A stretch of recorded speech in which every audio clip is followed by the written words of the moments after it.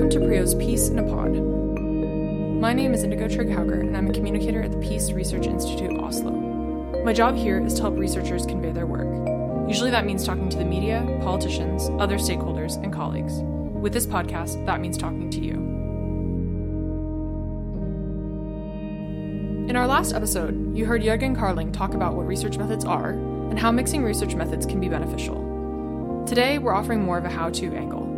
This is when Jørgen and I will get into how mixing methods actually works and the best ways to approach doing so. Jørgen is a research professor at Prio, where he's also co-director of the Prio Migration Center. His background is in human geography, and he's also drawn on work within other disciplines, including anthropology, economics, and sociology. He currently leads the project Future Migration as Present Fact, which is funded by a consolidator grant from the European Research Council, one of the most prestigious types of research funding, which is awarded with scientific excellence as the only criterion. And in Jørgen's case, the mixing of research methods plays a key role.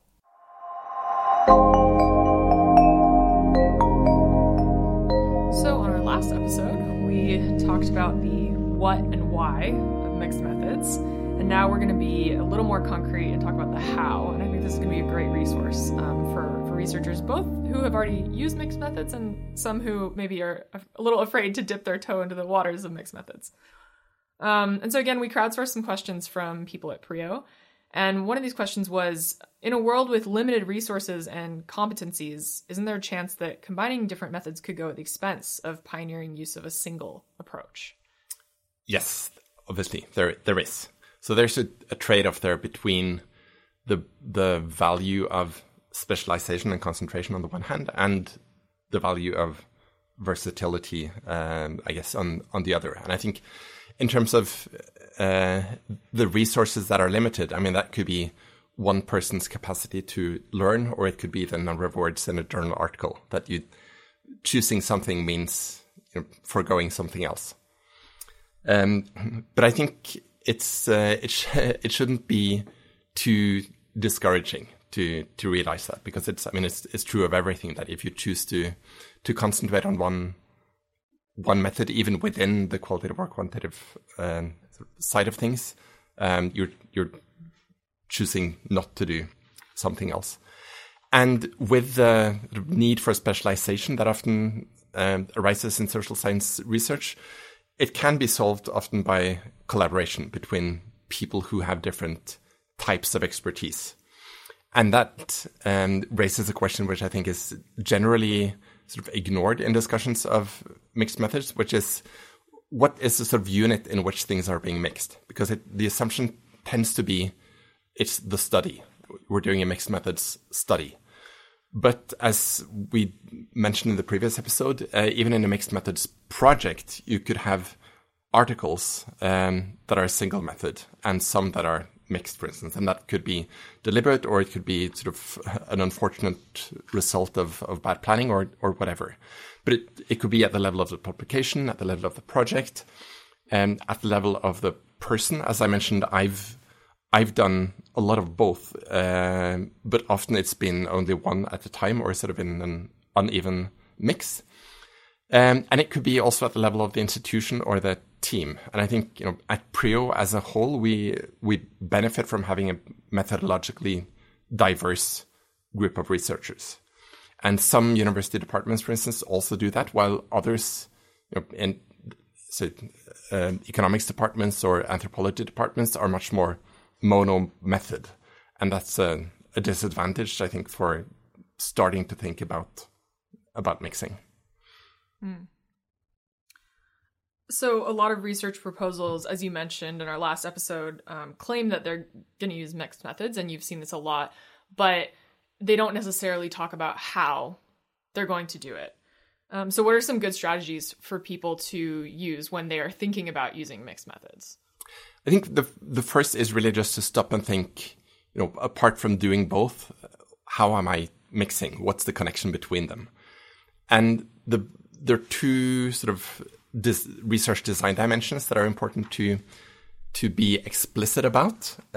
One is the sequencing. So are you doing one before the other, or are you doing them at the same time? So for instance, if it's a survey and qualitative interviews, do you first do the survey and then analyze the survey results and then do the qualitative interviews to shed light on specific results, for instance? That would be a sequential design, quantitative first and qualitative afterwards. You could also do it in the other way, around, where you start with qualitative interviews around a topic, and you use the insights from those open, flexible, improvised interviews to decide what exactly should I be asking when I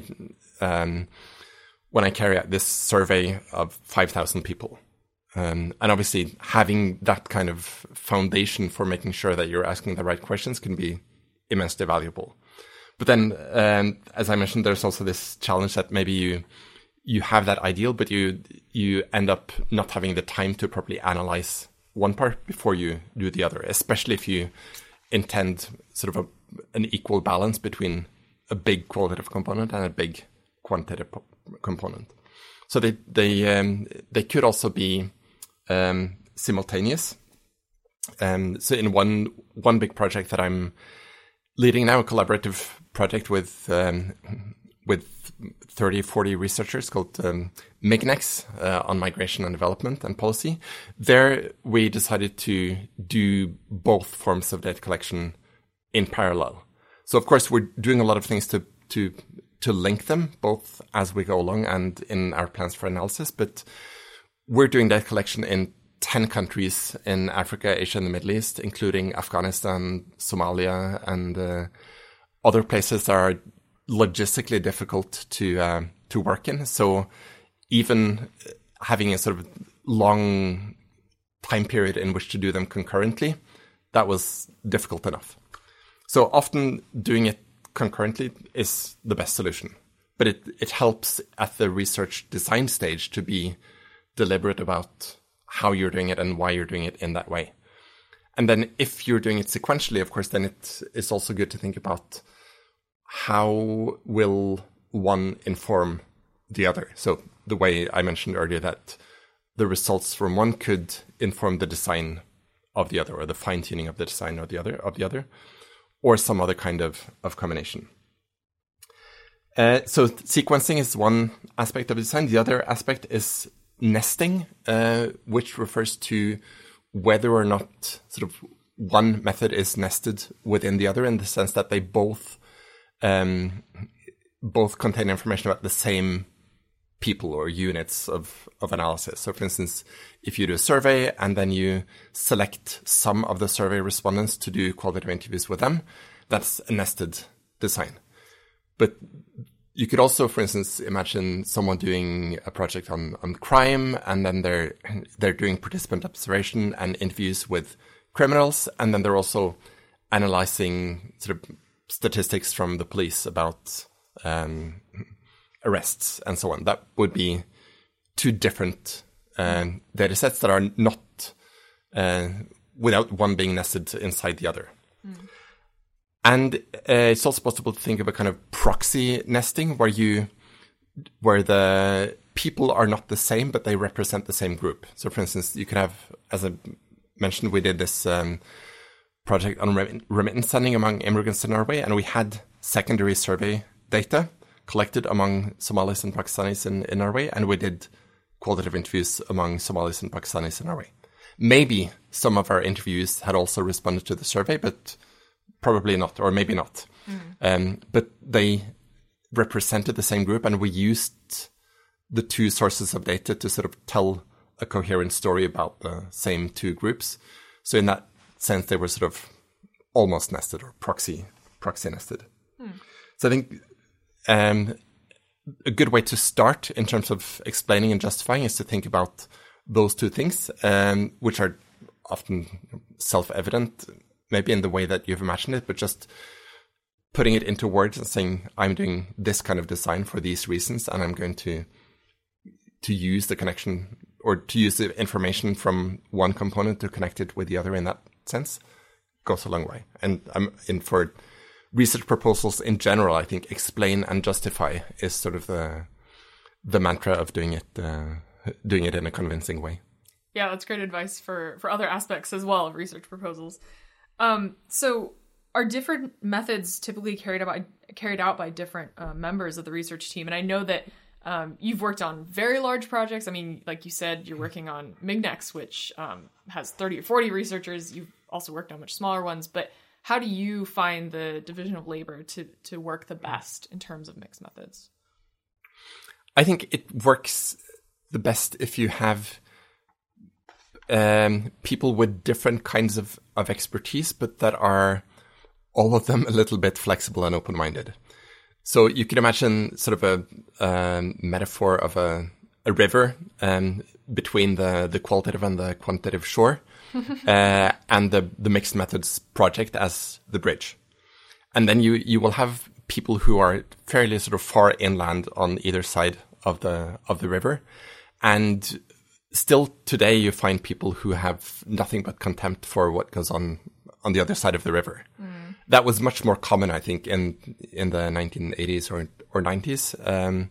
So fortunately, we've come a big way in terms of accepting differences also in social science. But there are people who just have no interest in doing it in other ways. Then there are people who can serve more as bridgeheads on either side of the river. So they have an expertise that's sort of clearly located on one bank, but they are interested in the other side and they want to reach out to the other side. Those people are immensely helpful. I've collaborated a lot and worked a lot with both economists and anthropologists, and I think those are two disciplines in which you have lots of people who are incredibly myopic and self-centered in terms of just wanting to do things their own way within their own discipline and not having a lot of respect for other ways of doing things. But within both disciplines, you also have amazing researchers who stand in those traditions at the same time as they are open-minded and serve as bridgeheads. And I myself, I'm a geographer, which helps in the sense that the discipline doesn't pull me in one direction. I think that's true for sociologists as well.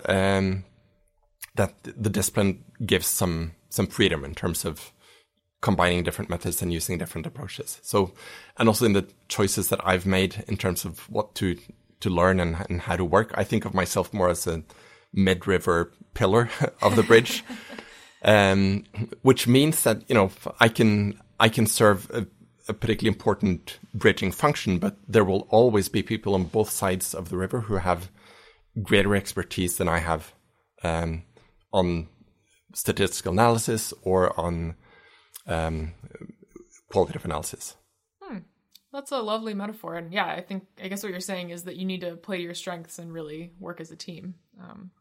But having said that, you can do interesting things as one person as well.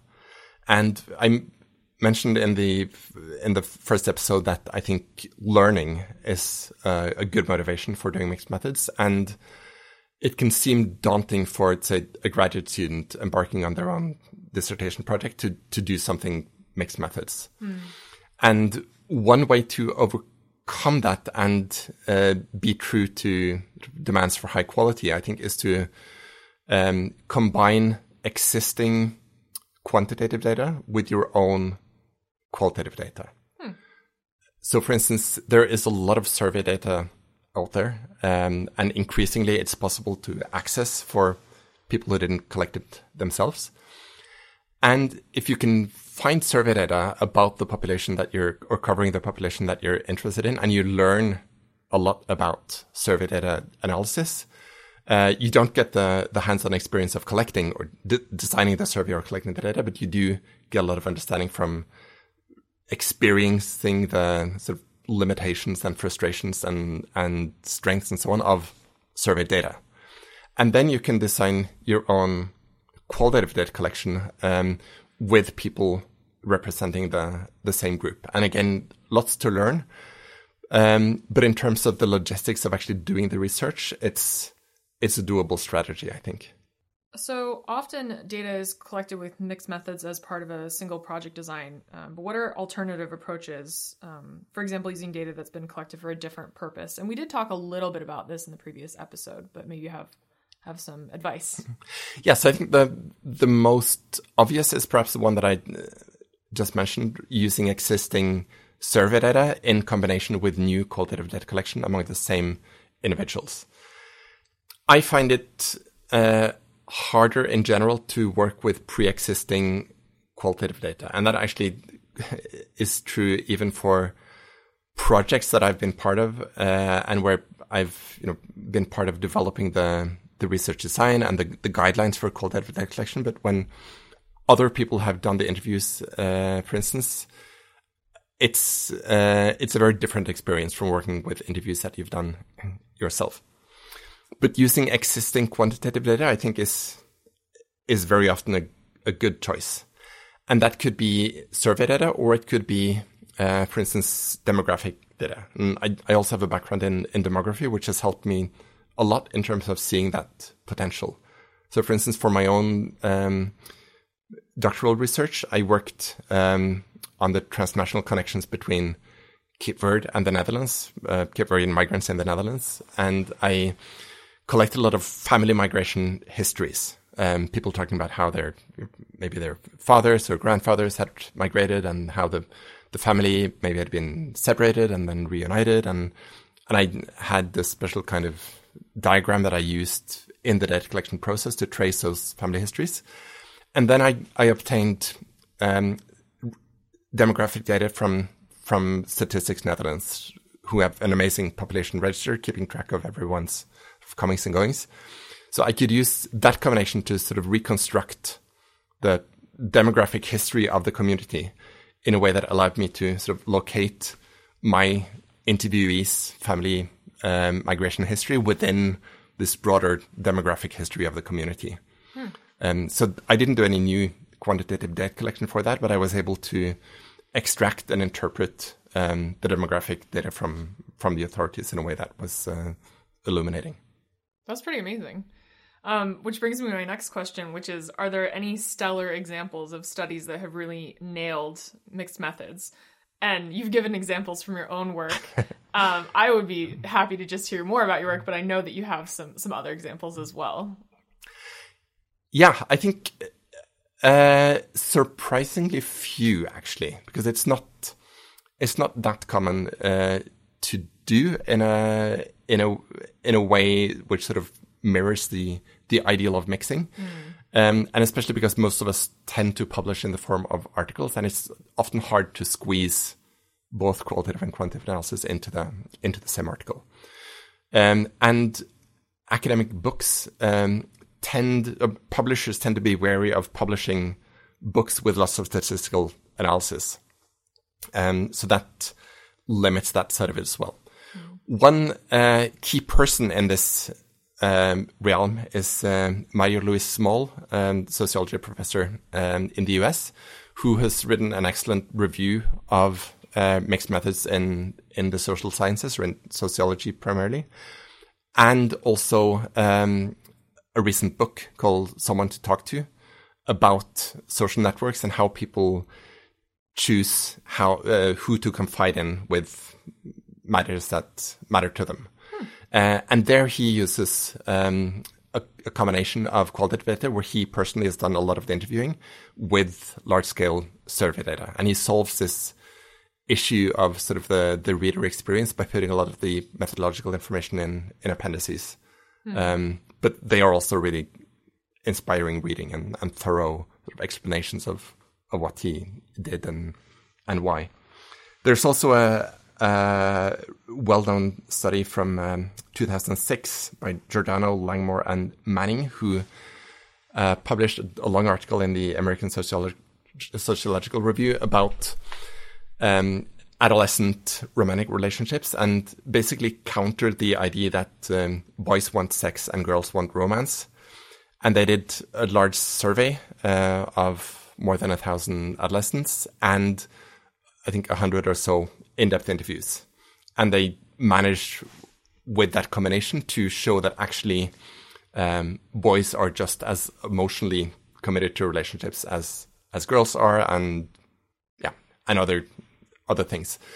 So that's one example of someone who managed to do it within the frame of an article. But I should say that the article is 18,000 words long, which is more than twice as long as most journal articles are allowed to be. Journals like the American Sociological Review tend to be more flexible. One of the articles, actually my first article in a peer-reviewed journal from 2002, where I also did sort of a full-scale mixing of qualitative and quantitative methods, is also one of the longest articles ever published in that journal. And so I managed to do that thanks to the editor's enthusiasm, and he really wanted to accommodate it. But it is one challenge that within an 8,000 word article, it can be difficult to do justice to both. So in the previous episode, we mentioned that you are working on a project called Future Migration as Present Fact. And I would love to hear about how you combine methods in that project, because it's been a really important part of it. Yeah, and there I really tried to take what I've learned about mixed methods over many years and apply that to sort of designing the dream project. And then I was conscious about my own sort of mid-river pillar role and the need to have bridgeheads on both sides of the river. So I knew that I wanted to recruit one senior researcher specializing in qualitative methods and one specializing in quantitative methods, and I've done that. So now we're a sort of core team of 3 people, and with a 4th research assistant on the quantitative side. We're really enjoying that cross-fertilization between approaches. So one of the core research questions in the project is, what are the meaningful distinctions in ways of relating to future migration? Which means, how can we sort of make sense of the thoughts and feelings that people have about the possibility that they might one day migrate?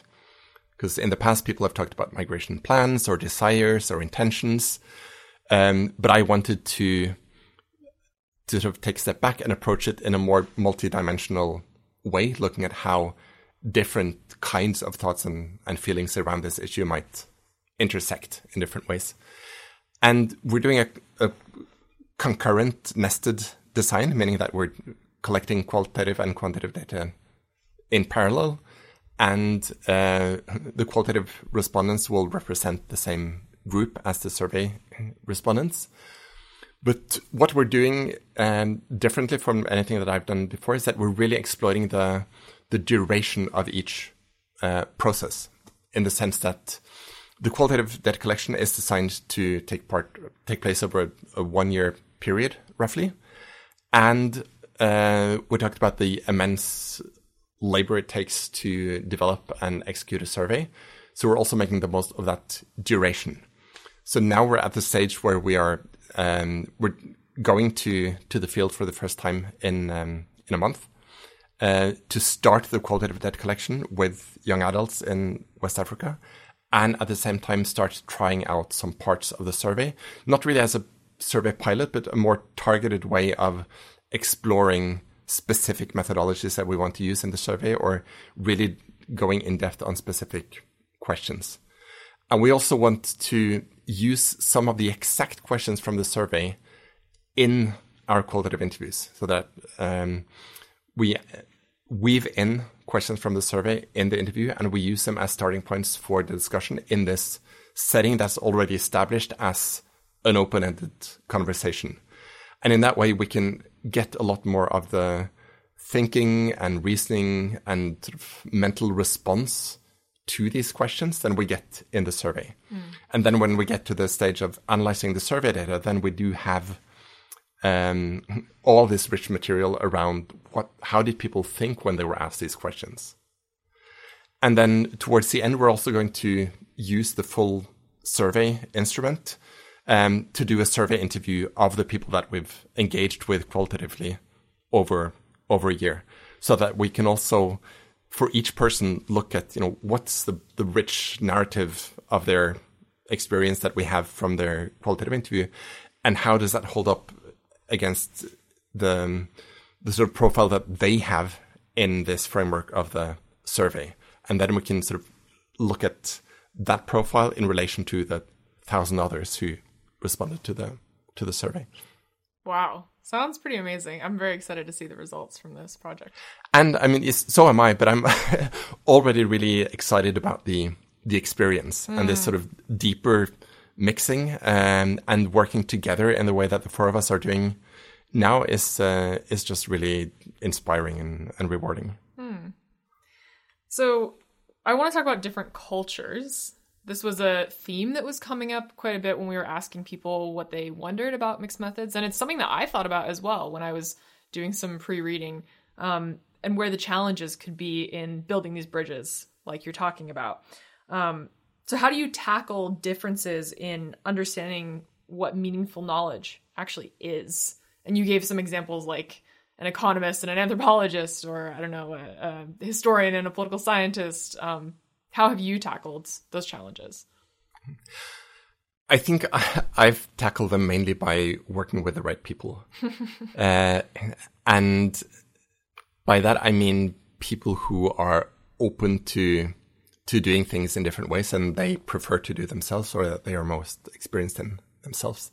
And going back to the river analogy, there are people far inland on either side of the river that I wouldn't, I mean, maybe I can read their work and I can learn something from them, but I wouldn't want to try to do a mixed methods project with them. And I know that probably they wouldn't want to either. So that's fine. Right. And I think it's great to see that the culture the sort of shared research culture has really changed even since I came to PRIO. I think at that time it was much more of a black and white divide and skepticism towards the others.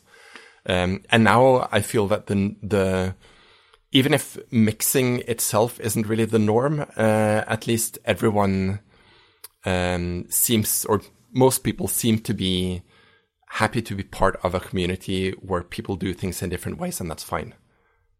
So that deeper respect for difference, I think, has been very valuable for the community as a whole and for individual researchers, whether or not they're doing one or the other, or they are mixing.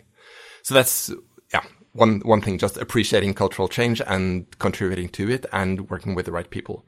But I think it's also perhaps important or necessary to be a bit pragmatic and focus on, what do I want to find out and how can I find out? And if you really start digging down into the epistemological, philosophical backgrounds of different types of knowledge, maybe you will get to the stage where you find incompatibilities that keep you awake at night. But if you're more interested in the substance of the research, I think you can sleep well. But even if you find your people and find your fellow researchers that you can really get along with, you mentioned reviewers and kind of publishing. And I know that you mentioned specifically word count, but there can also be people reviewing your work who are a little bit critical of either mixing methods at all or the way that the methods are integrated. How do you deal with that? Yes, I think the challenges of publishing will vary a lot between disciplines and between journals. So in some disciplines or journals, you might find skepticism towards mixing as such.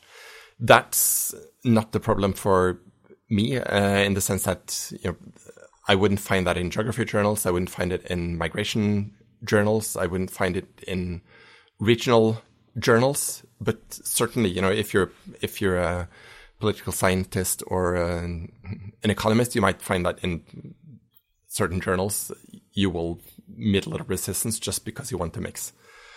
A more general challenge might be that if you're using mixed methods and the editor thinks that, well, then we need one reviewer who's an expert on the quantitative side and one who's an expert on the qualitative side, those two might have more in-depth expertise than you do, and they might challenge you on certain parts of your methodology. And of course, they might just have different tastes in how to do qualitative or quantitative methods. Or, if if they are if they are experts on their own methodology, but they're skeptical of the other one, then they can also bring that skepticism to the reviewing process. So those are maybe risks that could occur, but I think in the big picture of the role of sort of coincidence in peer review in terms of having to have a little bit of luck in getting reviewers who have an open mind, I think it shouldn't stop anyone from trying. It should perhaps make you think about which journal to submit to. But that's important not only for sort of getting through the review process, but also for having a good dialogue with or communication with your readers. Because when you're doing mixed, say, if you're publishing one mixed methods article, you want it to be intelligible to people who don't have much of an expertise in either side of the methodology that you use. So that means explaining things in different ways than you would have done if you're writing to a purely quantitative or qualitative audience. So that also means when you select the journal, you can think, okay, what kind of audience will I encounter in this journal? And does that mean I have to really emphasize explaining the statistics in a different way than I usually do? Or does it mean that I rather have to explain to these readers what qualitative research is? Because probably most of them are not familiar with it. In mixed methods publications, I was thinking about this when you mentioned your table. In the last episode, you were talking about the way that you'd pulled data to make a table that really helped to contextualize your qualitative work. But how do you avoid having stats or graphs or tables or whatever hijacking all of the attention? Because people are just going to see that graph and immediately look at it. So how do you use that to your advantage, but try to make sure they don't hijack your publication? Yeah, that's a really good question, because if you have 20 pages of text and there are 3 or 4 tables or figures in there, they will stand out and grab attention just because they stand out from the text. There are several approaches to that. I think one is how you frame the mixed methods component of the study in the title and abstract and an introduction. And actually, in this one article that I mentioned earlier as a stellar example of someone who managed to nail it and do an even split, they say something towards the end of their abstract along the lines of the qualitative results supported or confirmed the quantitative findings. So giving it sort of an impression that we mostly trust the quantitative, but it's nice to have this qualitative support on the side. And of course, that kind of wording in the abstract gives a direction to how readers will interpret the balance.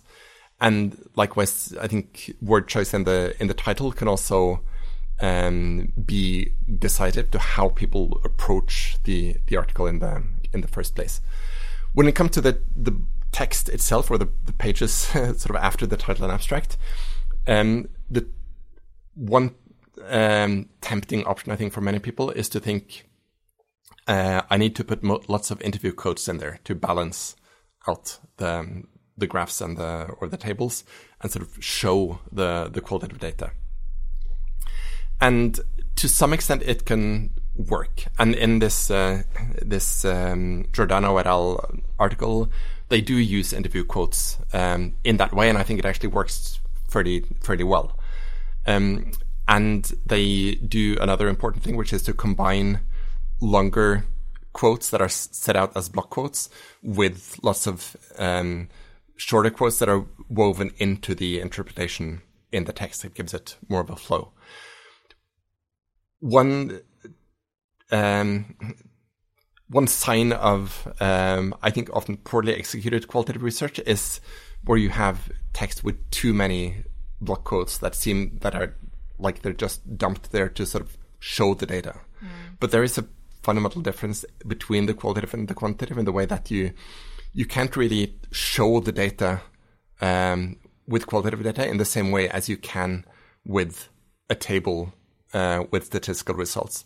Because one interview quote doesn't tell you all that much. So it really depends on how you connect it with interpretation around it, and also how that one quote feeds into the bigger body of qualitative data that you have.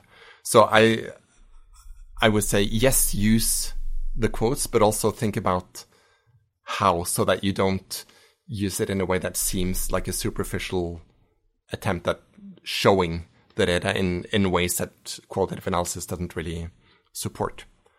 Another strategy that I use quite a lot, which I think can work, is to use insights from the qualitative data to construct tables with text rather than numbers. So very often qualitative analysis results in some kind of taxonomy or classification, or you identify some dimensions or analytical levels, or some kind of analytical framework emerges from the qualitative data, or an empirical pattern emerges from the qualitative data. And very often a table with text rather than numbers in the cells is a very good way of summarizing that. And then you also get the effect that it's something that stands out from the text in much the same way as a table with statistical results does.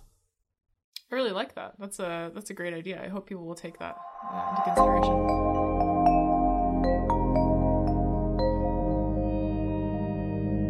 I've used this experience of doing the podcast and getting the questions from people at Prio to really look back at my own experience, sort of with a data-driven perspective of what have I actually been doing, apart from the sort of ideals of mixing methods, and try to make an overview of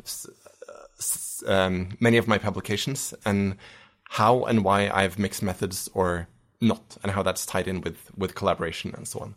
So that's been a really insightful exercise for me, and I think, or I hope that it can be an inspiration for others as well to look at how this can be done in practice. And it's been very interesting for me as well, even as someone who has absolutely no experience with using mixed methods. And I hope that, it will really inspire, especially junior scholars, to look into this. And in the show notes for this episode, we will have links to lots of resources, including the overview that Jørgen has made for himself, and hopefully other people will also find it useful. Thanks for picking Prio's Peace in a Pod. This podcast is a production of the Peace Research Institute Oslo, Prio, located in Norway. For more information, visit prio.org. Editing, recording, and hosting by me, Indigo Trygg-Hauger. Music by Martin Endemol.